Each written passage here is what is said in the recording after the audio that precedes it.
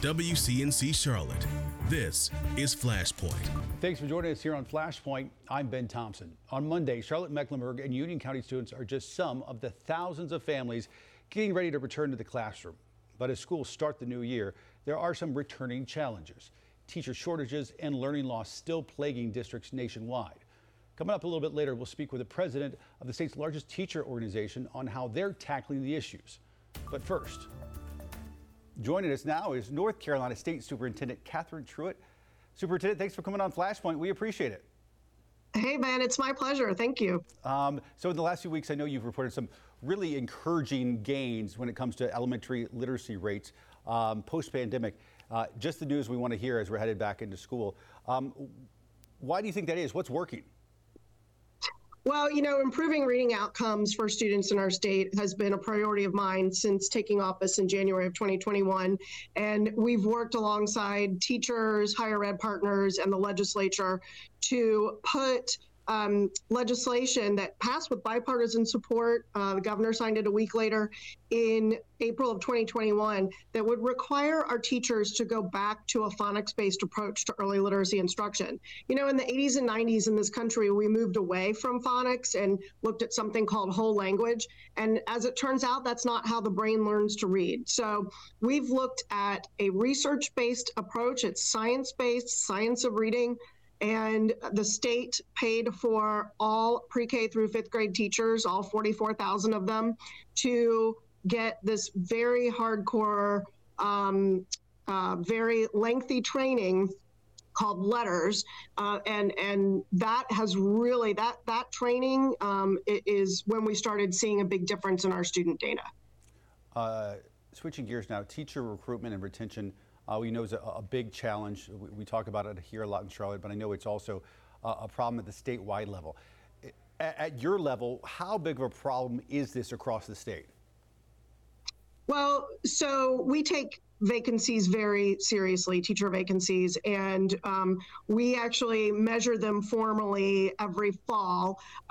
Teacher vacancies look different in all 115 districts. Some districts aren't having trouble recruiting and retaining teachers, and others are. It's very geography related. But there's something else besides vacancies that we need to look at when we talk about teacher recruitment and retention, and that is we collect data that as per the law to track what teaching recruitment and retention looks like. And actually, the teaching workforce has been very stable throughout the pandemic. Teachers are leaving the profession at a slower rate than they did a decade ago in North Carolina, which is really good news. Our teachers are hanging in there and sticking with the profession despite all the obstacles. What we're really more concerned about, Ben, is that we don't have very many young people enrolling in our educator prep programs. So that's something that we want to continue to follow. How big of this, because I realize this is a multifactorial issue, how big of this is teacher pay? I know some folks will say that we're 46th in beginner teacher pay. You might debate that, but how big of a problem do you think teacher pay is in that recruitment? Well, when I look at studies about what Generation Z and before that millennials want from a career, there are lots of things in teaching that don't go along with what that wish list is for our young people. You know, they don't see themselves staying in a job for 20 years. They don't see themselves going to work every day in an office or in a classroom and being in the same place every day, 5 days a week. They want more of a work-life balance. They want more of a flexibility of scheduling, and you know, teaching doesn't offer that. And so we have to think about what this profession is going to look like over the next 20 years. I think pay has something to do with it, but I also think there's a lot of misconceptions about teacher pay. And surely I am hoping, along with all of our other teachers and parents, I'm sure, that this year's budget is going to make a big dent in that beginning teacher pay ranking. I want to talk about the General Assembly because they're also, in addition to that budget that's looming, They've also pushed quite a bit of support for charter schools this session. I don't know you, but I assume this puts you in a slightly odd predicament because I know you are a Republican, but you're also the superintendent of public schools here in North Carolina. Where do you come down on this when, Republican colleagues in the General Assembly, promote these ideas, and where do you come down on the whole idea of funding students and not systems? Well, I am, first of all, as an educator and a parent, regardless of political affiliation, I come down on students and their families. And I think that, let's be clear, charter schools are public schools. So I think what the General Assembly has done is offered to give more support in the form of opportunity scholarships or vouchers for families that may want to send their child to a private school because for whatever reason they feel that their neighborhood public school isn't meeting their child's needs. I'm okay with that, provided that there is accountability that comes with taking those state dollars. And that would mean that any school, public or private, that takes funding from the state needs to participate in some sort of nationally normed exam. If you're going to take money from the state, you need to be accountable. That may come. I don't know, and I don't know where this is going to shake out in the budget. We're all still waiting for the budget. But as a parent and as an educator, I believe 100% that the parent is the best person to decide what's right for their child because no one cares more about that child than that child's parent. Something else we've talked about a lot here is this whole school calendar thing. And when is the right time that a school is supposed to start, and that there's not really an enforcement mechanism. It's supposed to be this one date, but other schools go earlier, and there's nothing you can really do about it. Where do you fall down on this? I mean, should there be one date that we all start on or not? Absolutely not. I believe in calendar flexibility. I think that most North Carolinians do. I think most legislators do.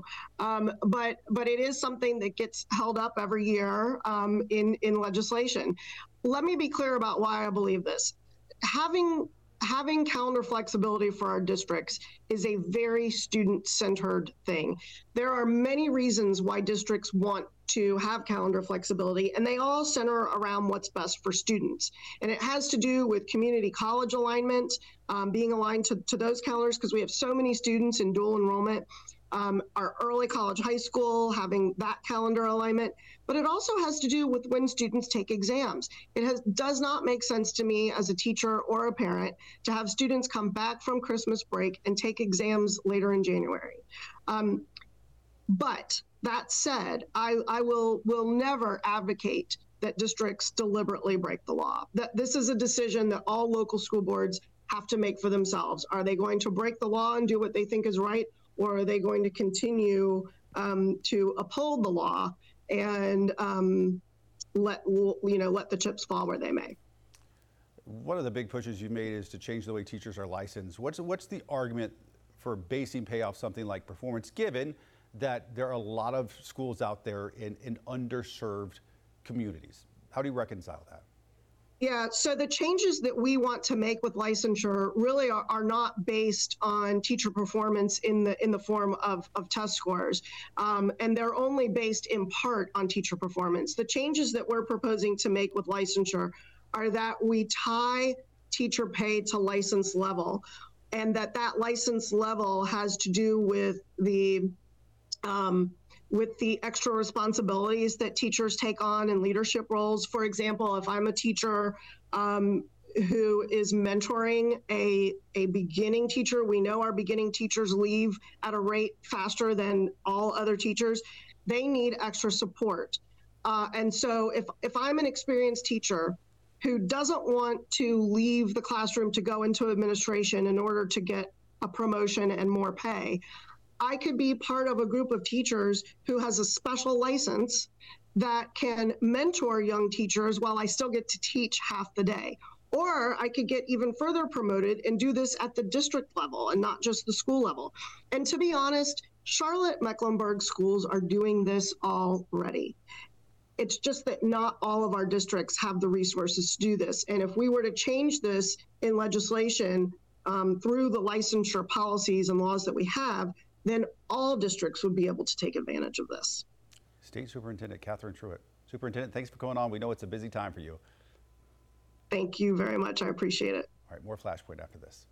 Welcome back to Flashpoint. Teachers unions across the state of North Carolina pushing back against the Republican-dominated General Assembly. GOP leaders trying to change what teachers report to parents, but some say it goes too far. Joining us now is the president of the North Carolina Association of Educators, Tamika Walker Kelly. Tamika, thanks for coming on Flashpoint. Thank you for having me today. As we start the new school year, what do you see really as the greatest challenge facing some of our teachers? Well, we are still in the midst of an educator shortage all across the state, not only from classroom teachers to our support staff. And so one of the greatest concerns is making sure that we are able to run our schools effectively and have well qualified educators in every classroom to help our students along their academic journey this year. And I know this is a multi-factor problem that includes a bunch of variables, but what do you see as the biggest obstacle in fully staffing our schools like we really need? Well, one of the things that we have here in the state of North Carolina is that we have a recruitment and retention issue with high quality educators. As you know, educator pay lags among our neighbors here in the South, in North Carolina and South Carolina, Virginia. We've seen in Mississippi and Alabama. And so we're trying to remain competitive by drawing the best and the brightest to the state. However, we know that educator pay is an issue, and it causes many of our best educators to leave the state or leave the profession entirely. Well, speaking of, we know the state budget remains in limbo as of this taping. What pay increase would you like to see? And knowing that you probably won't get that exactly, are you comfortable with a compromise that might happen? Well, one of the things that we continue to advocate for here at NCAE is making sure that we have professionally paid educators, and educators are not immune to inflation like any other profession. And so we need a pay raise that acknowledges the hard work that our educators do on a daily basis, but also allows them to live with dignity in order to pay their bills and not have to work a second job or not have to leave the profession entirely. And so we have continued to advocate for a raise that does that, and also ensuring that our support staff also have more than a $15 living wage in order to compete with private contractors as well. Do you feel like they've been receptive at the General Assembly? Well, we have had many conversations with legislators on both sides of the aisle about educator pay, and we are looking forward to a hopeful movement towards a professional salary for all of our educators in the state. As you are well aware, the General Assembly has been in the middle of a big push to expand private school vouchers. Advocates for school choice say that parents should have really the final say in their child's education. They say you should support students and not systems. Why are they wrong? Well, there are thousands of parents, working parents like myself and others, who have chosen their child's public school, who have asked the General Assembly to invest in our public schools. As you know, we have a long-standing case with Leandro versus the state of North Carolina, where public school parents have petitioned the courts to fully resource our public schools. And so our North Carolina state constitution tells us that we are to fund one system of schools, and the expansion of private school vouchers creates two different systems, one private and one public, one accountable to the taxpayers, our public school system, and one unaccountable. And so we will continue to advocate for the full funding of our public schools, because we are open to every single student, regardless of who they are, where they come from, their background, or how much money their family makes. Do you feel like there's an effort among some, not among all, but about among some, to undermine our public school system? We know that public schools are the bedrock of democracy here in North Carolina and all across the nation. And we have seen attacks on our public school system, from trying to limit what educators can teach in the classroom to, like we were just talking about, the expansion of private school vouchers, which divert public funds to private entities. But one of the things that we know is that through polling and also through our conversations with communities and parents alike, that we support and love our public schools. And so we will continue to advocate for what our public school students and educators need, because that is what working families have chosen for their students. But do you feel like that's the feeling of lawmakers in Raleigh? Well, we know that there is a mixed consensus about public schools in the General Assembly, but we know that our legislators need to listen to their constituents about what they want for their communities and for their public schools. Let's talk about the pandemic, because while it's technically over, its effects certainly are not. It has been a challenge for teachers, students, families across the board. We're still coming out of it to a large extent, although I've seen encouraging news about students making up for some of the learning loss. What in your mind still needs to happen to make sure both students and teachers feel supported and feel like they've made up for that time? Well, one of our legislative priorities that we have continued to push as NCAE is to increase accelerated tutoring supports for students in our schools.